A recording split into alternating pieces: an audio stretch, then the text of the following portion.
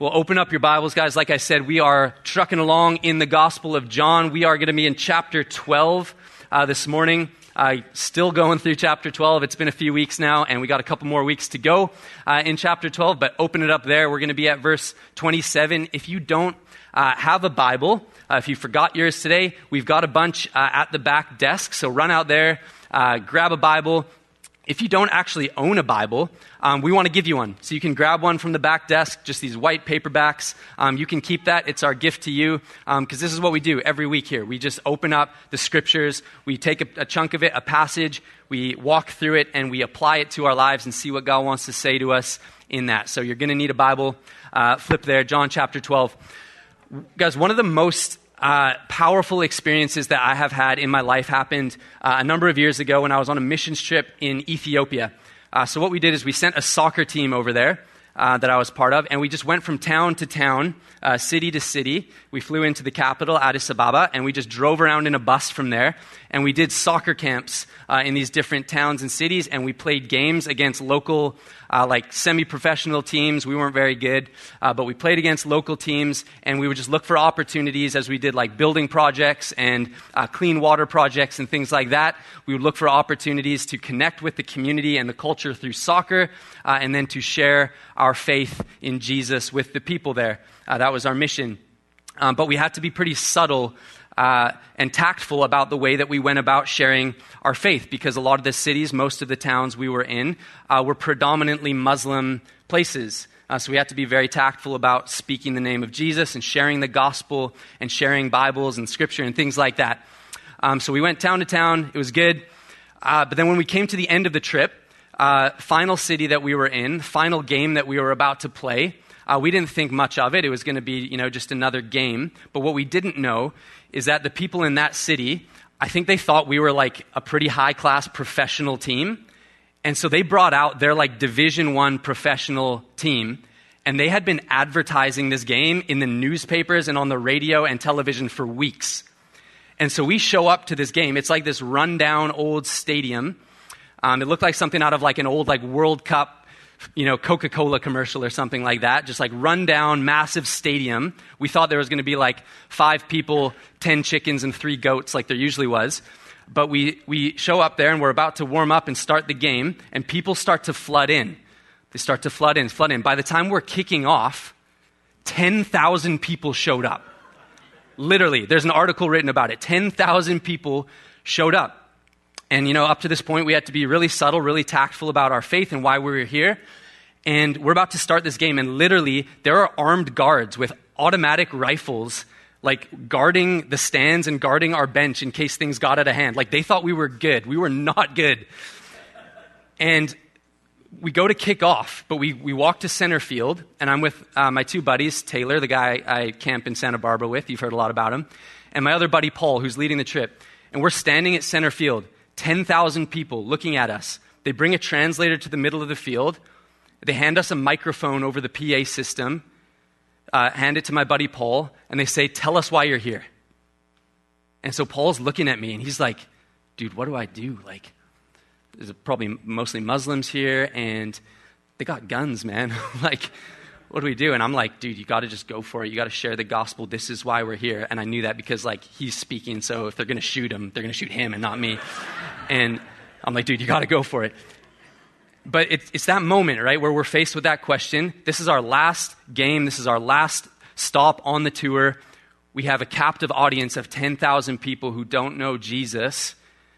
What's the last thing we want to leave with these people? This is our last public opportunity to do what we came here to do. What are we going to leave with these people? And Paul, I was so proud of him. He looks at these people, and through a translator, he shares the love of Jesus. He tells them, "This is why we're here. We are here because we love your country, and we love God, and we believe that God loves us, and he loves you. And this is how much he loves you. He gave his one and only son to die on a cross for you, that whoever believes in him will not perish but have eternal life." And it was just this moment. We were looking at the faces of 10,000 people, just hearing about the love of Jesus for them, because that's why we came.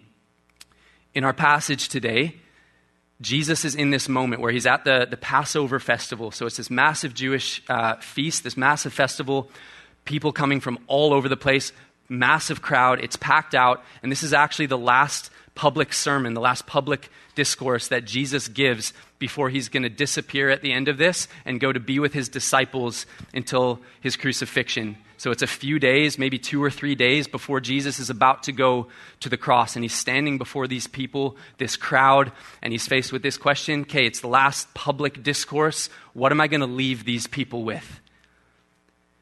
And we just see in this passage, we're going to read in a second, we see the urgency in Jesus' voice as he proclaims what is most important.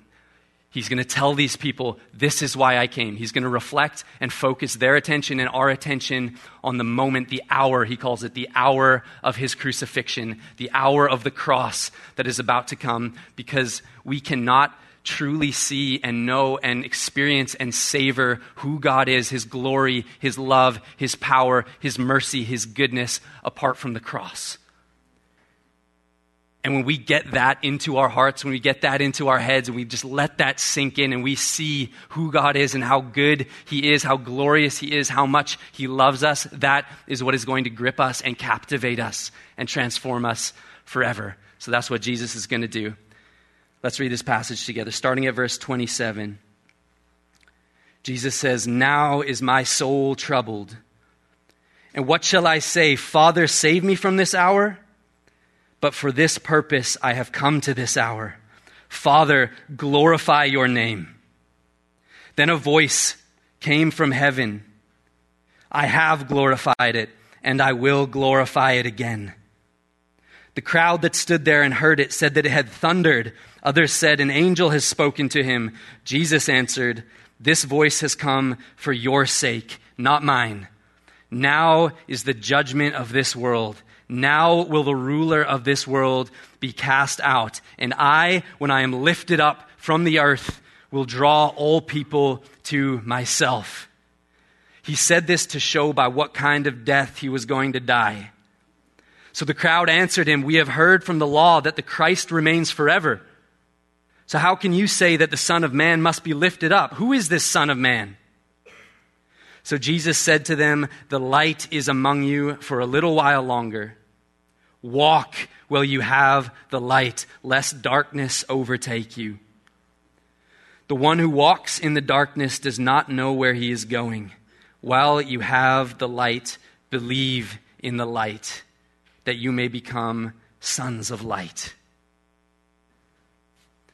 So look at that first verse, verse 27.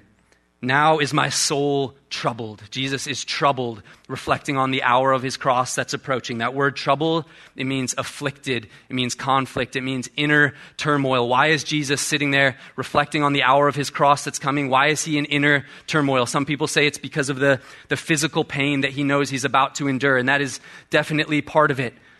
The pain of crucifixion. He's about to go to a cross, be nailed to a cross, be whipped, beaten, stabbed through his side, endure all of this physical pain. But it's more than that.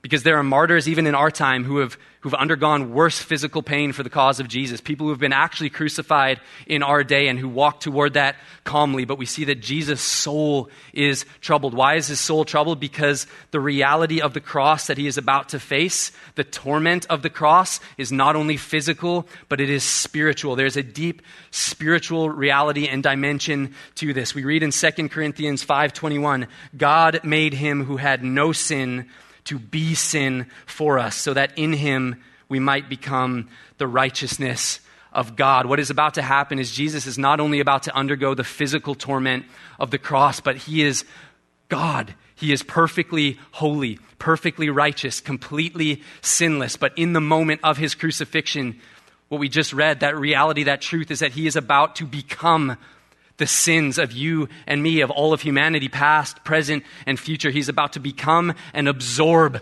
all of the evil and the wickedness and the sin of all of humanity in himself. And in the moment where he is crucified, we read in the Gospels that the Father turns his face away because he can have no part of sin. And Jesus is about to become, spiritually, metaphysically, become our sin and have our sin in his body nailed to the cross. And he is just troubled. His soul is afflicted thinking about that reality, that he has perfect relationship with his Father, but it's about in that moment to be broken, to be separated on our behalf as he becomes our sin, that we might become the righteousness of God.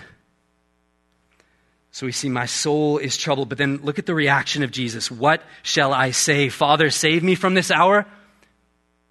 Father, take me out of this. This is going to be awful. Should I say, Lord, take me out of this? I'm not going to do this. No. Look what he says. Should I say, Father, save me from this hour? No, but for this purpose I have come to this hour. Look at the sheer determination of Jesus to not swerve from the plan, to not be sidetracked, to not be taken away. He is so determined for the glory of God. He is so determined for our salvation. His determination for God's glory and our salvation was greater than his suffering. Just let that hit you for a second. How desperately, how fiercely Jesus loves you, that in that moment, knowing what he's about to face physically and spiritually, should I ask my Father to take me out of this moment? No, this is why I came. This moment of the crucifixion, this is going to be the culmination, the climax, the high point of all of Scripture. Not only Scripture, but all of history. This incredible moment in time and space where the rebellion, the wickedness, the evil, the sin of all of humanity and the glory, the goodness, the mercy, the love, and the grace of God are all going to meet at this time and this point in history. It's the culmination, the climax of this, the sinfulness of man and the goodness of God. And man, just let this sink in for a moment, because I know how this feels, and I feel this often. This is what Jesus did for me. This is the raw determination that he has to go to the cross and not be sidetracked. This is how much he loved me. But then I think, I mess up again. I screw up again. I fall into sin again. I fall to temptation again. And it's easy to start to think that, man, God probably regrets doing this. Maybe Jesus regrets going to the cross for me, regrets giving his life, becoming my sin, being crucified for me. But he knew. Look at that. Just let that reality sink in, that he knew beforehand. He knew exactly what he was about to face. He knew the horror of it. He knew every single time that you would fall and that you would fall again and again. He knew. And still that didn't sidetrack him. That didn't throw him off. That didn't stop him from going to the cross. Jesus does not regret saving you. We can start to feel that way. We can start to think that way when we're in a low point, when we're fallen to sin and temptation again. He does not regret saving you. Jesus knew exactly what he was buying back on the cross. He knew, and he went anyway. And just see the determination, not only for our salvation, but for the glory of God. Look at what Jesus said. But for this purpose I have come to this hour. Verse 28, Father, glorify your name. This is ultimately Jesus' mission. This is ultimately Jesus' purpose. In everything that he did, everything that he said, the reason that he came, he existed for the glory of God, to exalt and lift up the name of God. And just as a side point, just by way of a side point here, is that the cry of your heart? Is that the prayer of your life and the cry of your heart? Look at Jesus in his worst moment of suffering and turmoil and pain. He's able to say, Father, glorify your name. And I think that is a perfect example of how we are supposed to approach our lives. Because we go through it, man. We go through turmoil. We go through suffering.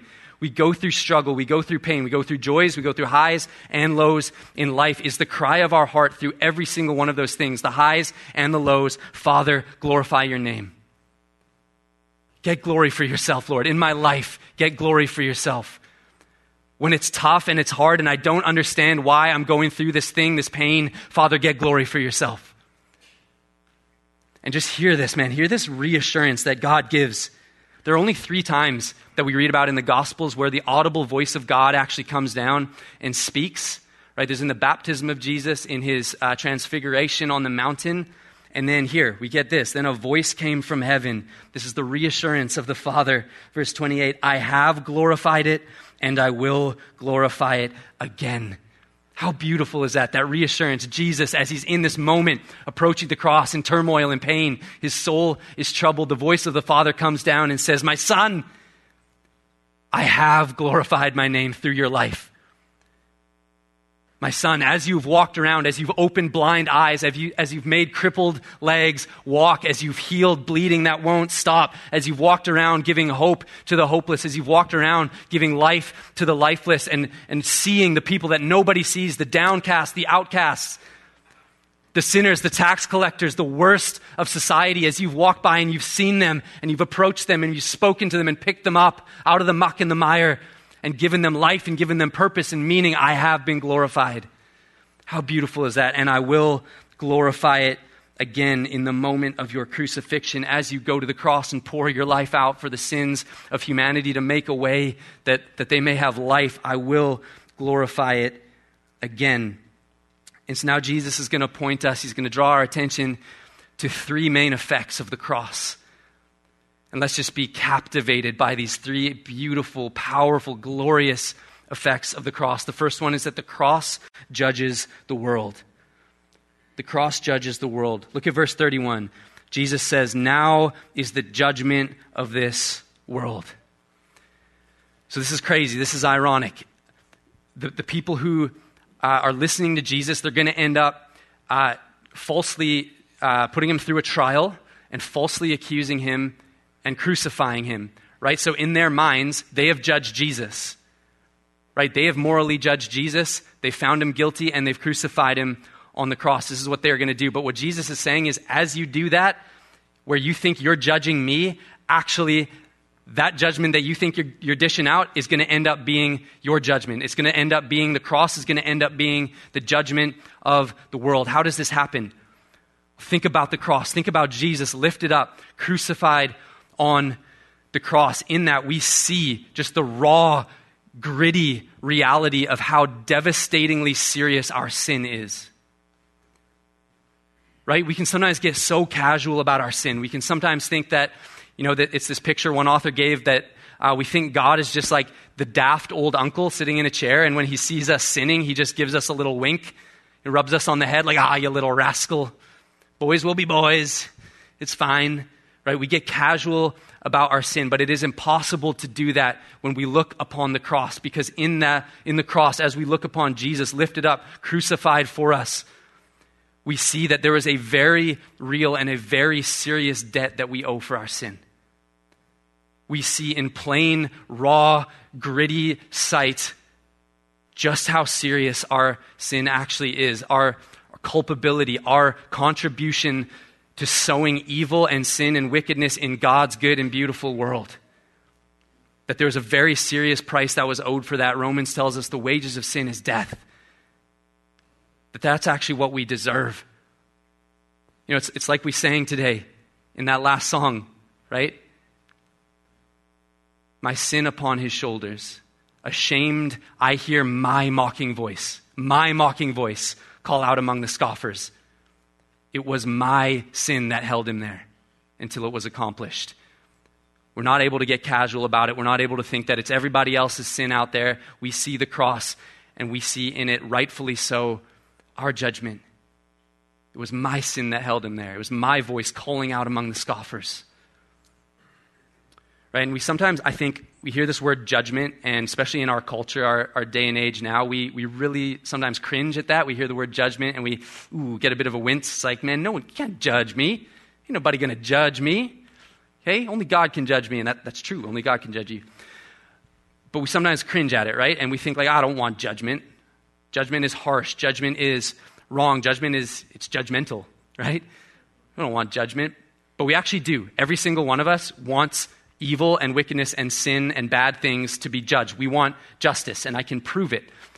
Because what did you think to yourself in your head the last time you were driving and somebody cut you off really bad? Or somebody stopped short, or somebody made that crazy left turn in front of you when they shouldn't have, and you almost T-boned them. What did you think? Everybody shouted out. What did you think in your head?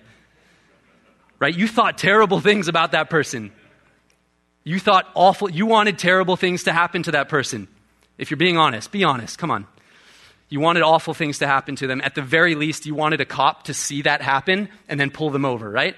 Or you wanted that thing where you see like the person next to you in another car saw it happen and they give you like the approval, like, yeah, I don't know, man, what is he doing, right? That gives you that little sense of satisfaction.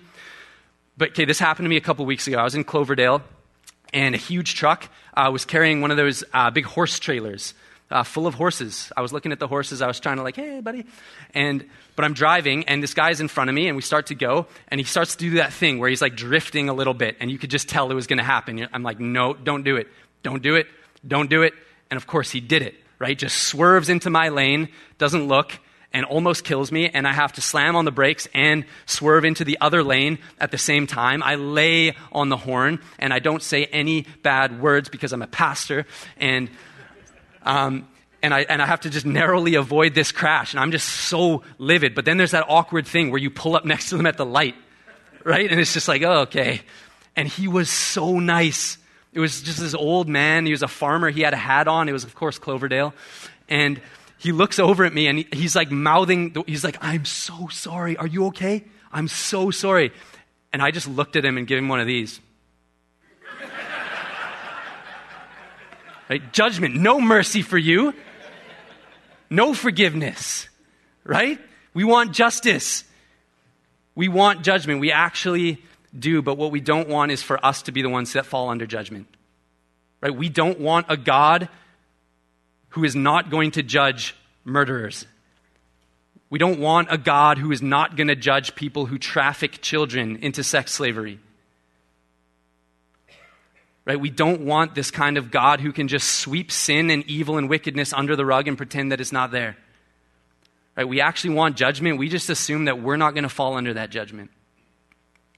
But the reality is that we have all sinned. We have all fallen short of the glory of God, and we all fall under the judgment of God. But the beautiful thing about grace, the beautiful thing about Jesus is that we actually read that he came not to judge the world, but to save the world. Look at John 12. This is going to be next week or the next 2 weeks. We're going to hit this, but it says this: I have come into the world as light, so that whoever believes in me may not remain in darkness. If anyone hears my words and does not keep them, I do not judge him. For I did not come to judge the world, but to save the world. The one who rejects me and does not receive my words has a judge. The word that I have spoken will judge him on the last day. So Jesus came not to judge the world, he came to save the world by making a way for us to come out of judgment by believing in what he did, what he accomplished on the cross for us. But what he is saying is that now that I have come and done this for you, I've made a way through my cross, through my sacrifice for you, you now have a choice. You can either choose to believe in that and have faith in that and come out under judgment, or you can choose to reject it, reject my word, reject what I've done, the way of the cross, and you can choose to rely on your own good works, which will come up short every single time, and you can remain under judgment, and now it's your choice. That is how the cross judges the world, because Jesus made a way through the cross for us to come out from judgment, but now we have to choose. And he's pleading with these people. He's pleading with us. Do not remain under judgment. Follow the way of the cross. Believe in me. Put your faith in me so that you come out from that judgment and can walk free. This is how the cross judges the world. The second thing, still in verse 31, now will the ruler of this world be cast out. The ruler of this world will be cast out. The cross disarms the enemy. The cross disarms the enemy of the world. So we are told all throughout Scripture that we have a very real enemy of our souls. Through Revelation, he's called the great snake, the great serpent, the dragon. He's called throughout Scripture the ruler of this present age, the ruler of this world. And what we read in Ephesians 2 is this scary reality. This is us before Jesus, before we know Jesus. And you were dead in the trespasses and sins in which you once walked, following the course of this world, following the prince of the power of the air, the spirit that is now at work in the sons of disobedience, among whom we all once lived in the passions of our flesh, carrying out the desires of the body and the mind, and were by nature children of wrath like the rest of mankind. That is our spiritual reality before Jesus, before we accept the finished work of the cross on our behalf. The reality is that we are actually enslaved to this ruler of the world. We're actually enslaved to, just like it said, to our sin. We're enslaved. We have no other choice. We've lost our autonomy. We've never had it. We are enslaved to do whatever our flesh and the desires of our bodies and our minds tell us to do in the moment. We have no power to resist temptation of the devil because we are a slave to sin. We are under the power of the ruler of this age, and the one real weapon that the ruler of this world has is the power of accusation. Accusation of our condemnation. So in the courtroom of heaven, Satan can look at God and say, look at that sinful person. He's sinful, he's guilty, he's fallen short of the glory of God. He is guilty and he deserves condemnation. And he's actually right. That's actually true. Because by our sin, we are guilty. We are condemned. And so the enemy, the ruler of this world, that is what he does. He tempts and he tricks and he deceives and he lies and we fall for it. And then he holds that guilt and that shame and that accusation in front of our face and throws it at us.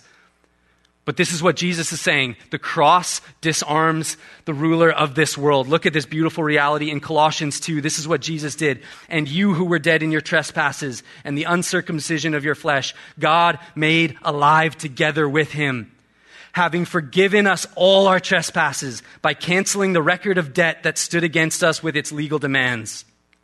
This he set aside, nailing it to the cross. He disarmed the rulers and authorities and put them to open shame by triumphing over them in him. The devil loves to take our sin, loves to take our guilt and our shame and throw it in our face and say, look how guilty you are. Look, you've fallen short of the law and its legal demands. What did this passage just say?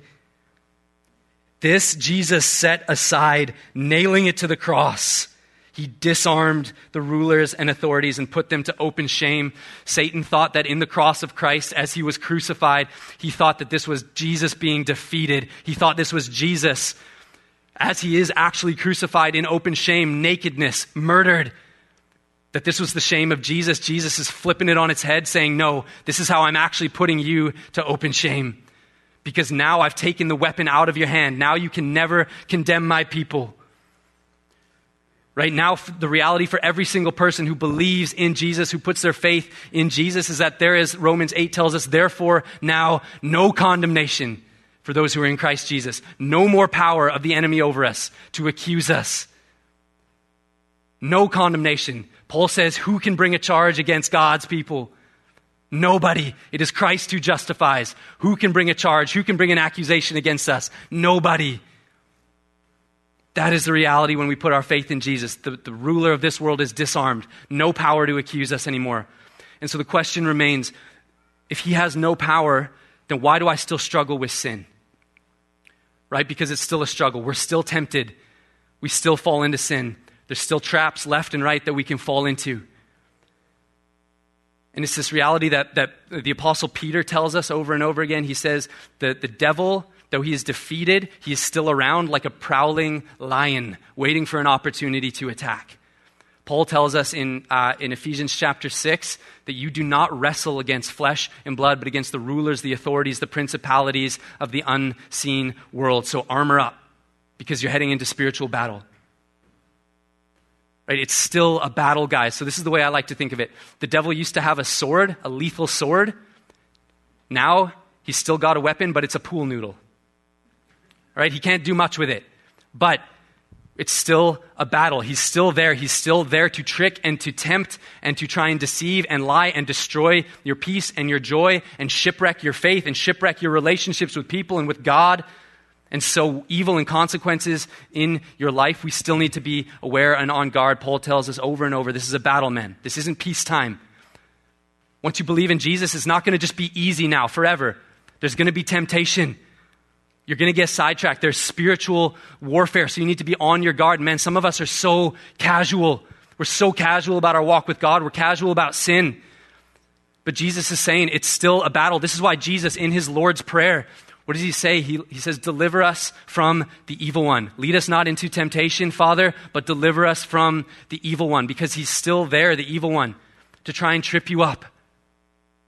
The difference is that we now have the power and the authority by the Holy Spirit in us, and by the name of Jesus and what he's accomplished on the cross, we have the power and the authority to say no. We're no longer enslaved. Because the power of the blood of Jesus over us is stronger than the destructive cycles of sin and temptation that we have in our lives. It's strong enough to break those chains. It does break those chains, disarmed. So now the enemy has no power. He can't make you fall. He can tempt you, but he can't make you fall. You used to be a slave to sin, to the temptations of the body and the mind, but we're no longer enslaved. Romans 6 tells us you're no longer a slave to sin if you're in Christ Jesus. That's why James tells us, James 4:7, he tells us, resist the devil and he will flee from you. He's a coward. He has no power over you. You don't have to say yes. That's why Paul tells us, 1 Corinthians chapter 10, God will not allow you to be tempted more than you can handle, but he will always provide the way of escape. There's always a way out now. We're not enslaved. We don't have to say yes to the sinful, destructive things that tempt us. And when we do fall, which we inevitably will, there's therefore now no condemnation. So now when you fall, when you sin, if you're a follower of Jesus, when you fall and the devil comes in and he whispers to you, you're a failure. God doesn't love you. You're worthless.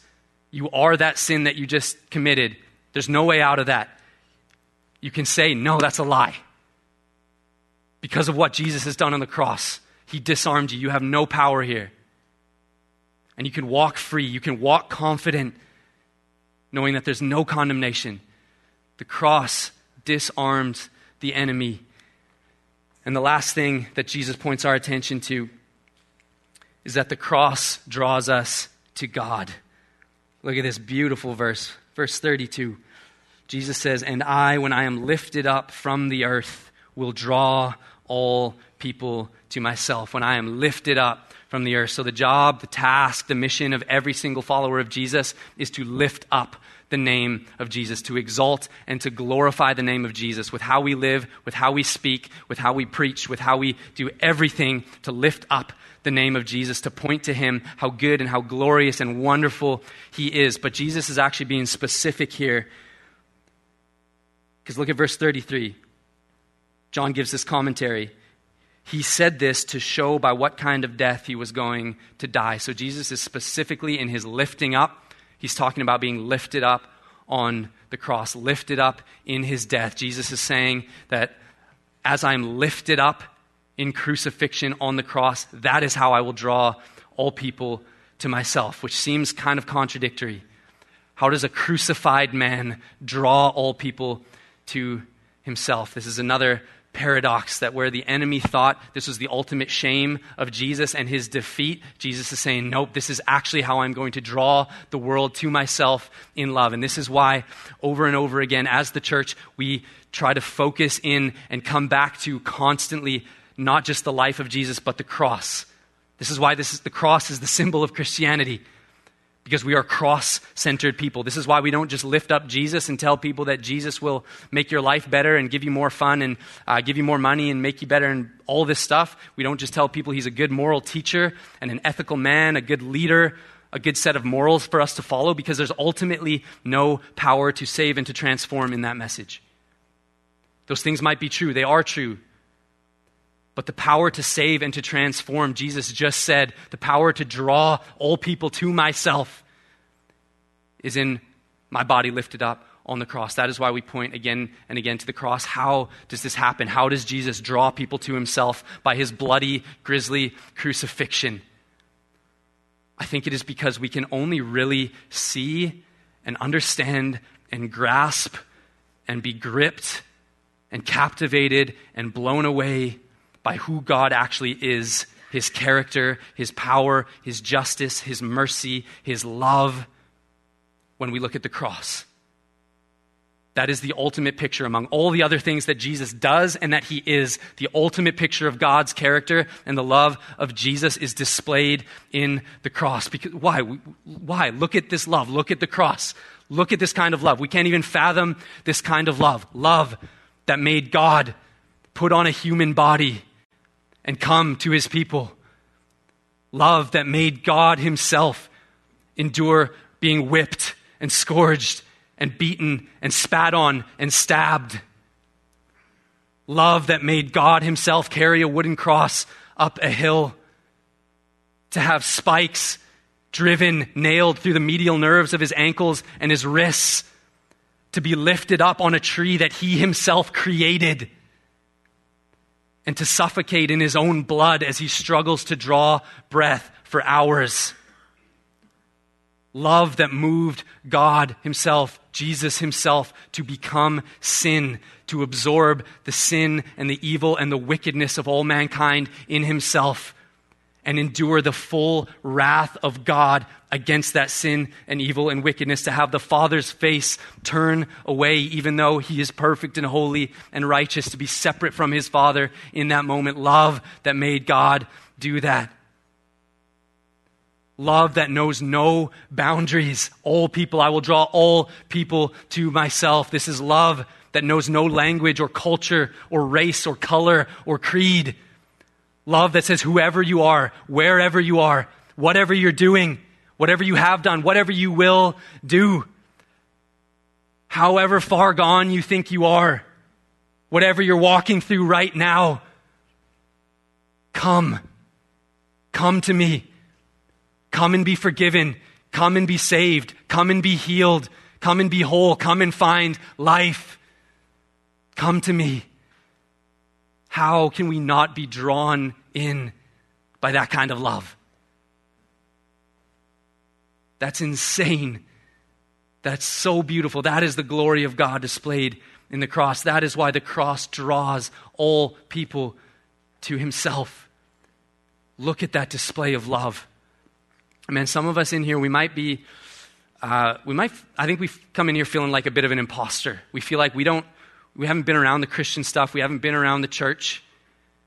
Maybe somebody dragged us here. Maybe we're just like trying to figure it all out and we don't know the language. We don't know the lingo. We're like, what is communion? What is worship? What is fellowship? What are we, hobbits?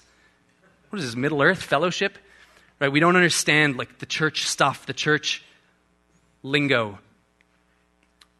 But you've been in here and you've been listening and you start to see Jesus.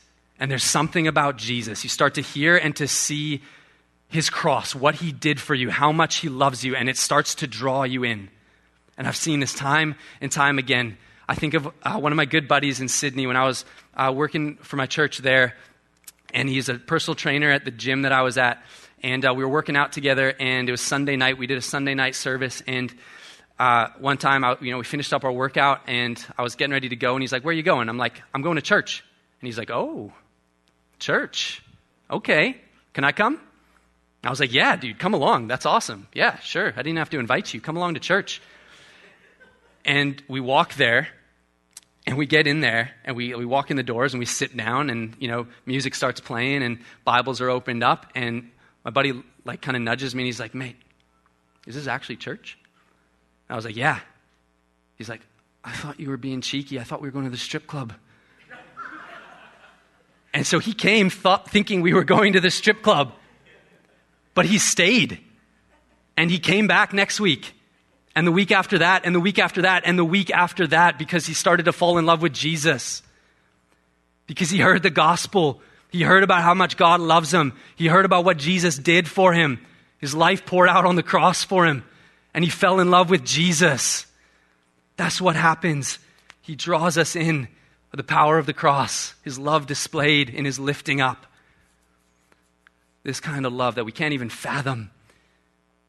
And even as believers, man, when you're in sin, when you're struggling, when you're going through it and you feel like garbage because of how you're living or how you're doing, or you're running away from the Lord, and man, we do what Adam and Eve did right from the beginning, right? We run and hide. Because we think that's what we need to do. God's ashamed of us. God's mad at us. Jesus, lift it up.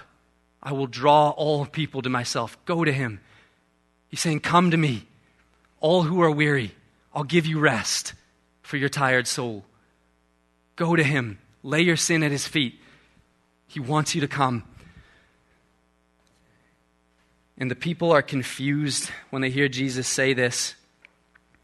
Verse 34, so the crowd answered him, we have heard from the law that the Christ remains forever. So how can you say that the Son of Man must be lifted up? Who is this Son of Man? So they're confused because Jesus just explained to them that he's going to be lifted up and give his life on the cross. And they're saying, well, we know that the Son of Man is supposed to live forever. The Christ is supposed to live forever. But their idea, like Lee explained last week, their idea of the Christ, the Messiah, was this military ruler who was going to roll in on a white horse with a sword and overthrow the Roman Empire. And Jesus is saying, I'm a different kind of king. And I came not to overthrow the Roman rule that you think is your ultimate oppression. I came to take care of the enemy that's actually the real and deeper and more serious enemy of your soul, which is your sin. And that's what I came to do on the cross, lifted up. I'm a crucified and risen, conquering Savior who conquered and disarmed the enemy of your soul. And look at these beautiful finishing words of Jesus as we wrap up here. Jesus said to them, "The light is among you for a little while longer. Walk while you have the light, lest darkness overtake you. The one who walks in the darkness does not know where he is going." Just let this hit you. While you have the light, believe in the light, that you may become sons of light. Look at that order. Don't get this twisted. Believe that you may become. Believe in the light that you may become sons of light. How do we receive these effects, these beautiful, glorious effects of the cross of Jesus? How do these things become reality in our lives? Believe. Trust your heart. Trust your life. Trust your future into the hands of Jesus. Believe in him. And then become. Then enter in this invitation of Jesus into a life of becoming, a life of discipleship, a life of becoming in practice who we already are in position. You're a saved son and a daughter of God. No condemnation. Walk free. And now enter into this process of drawing near to the light, being filled with the light, and having that light pour out of you as you become and look more and more and more like Jesus Christ every single day by the power of his Holy Spirit working through you. Believe and then become. We are all being formed. Every moment of every day, we're being formed by what we take in. We're being formed by the thoughts that we let dwell in our minds. We're being formed by the words that we take in and the words that we speak. We're being formed by our habits, by our disciplines. What is forming you? Jesus is saying, draw near to the light. This is so beautiful because John started his gospel by saying, the light of man is about to come. And then Jesus finishes his last public sermon by saying, the light is here. Choose the light. Choose to be formed by the light. Choose to believe in the light. Choose to walk in the light. Choose to take up the mantle of Galatians 2:20. I have been crucified with Christ. It is no longer I who live, but Christ who lives in me. And the life that I now live in the flesh, I live by faith in the Son of God, who loved me and gave himself for me. This is the invitation to enter into that. And so I'm just going to get us to do something as the band comes up and we worship and we take communion together. Can we just close our eyes and bow our heads together, guys? Jesus makes this really personal. And so I want to make it personal for us and just ask the question, what is your next step? What's your next step of discipleship? For some of us, that might be, you've been here, you've been hearing about Jesus for a while, you've been hearing about his cross, you've been hearing about who he is and what he's done for you, and you feel him start to draw you. He's starting to draw you to himself. You're attracted to him. You start to feel your heart pulled in, and for you, that step might be this urgent, loving invitation of Jesus to believe, to step over that line of faith. Even though you don't have it all figured out, you don't know everything, you don't need to. Step one is believe. Believe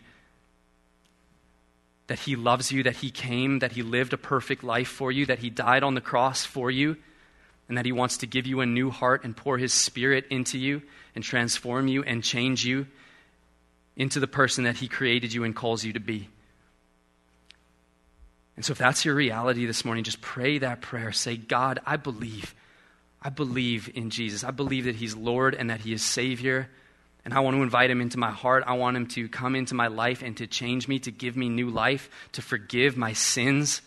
I want to come out from judgment and step into life. And God, will you just give me your Spirit, give me your heart.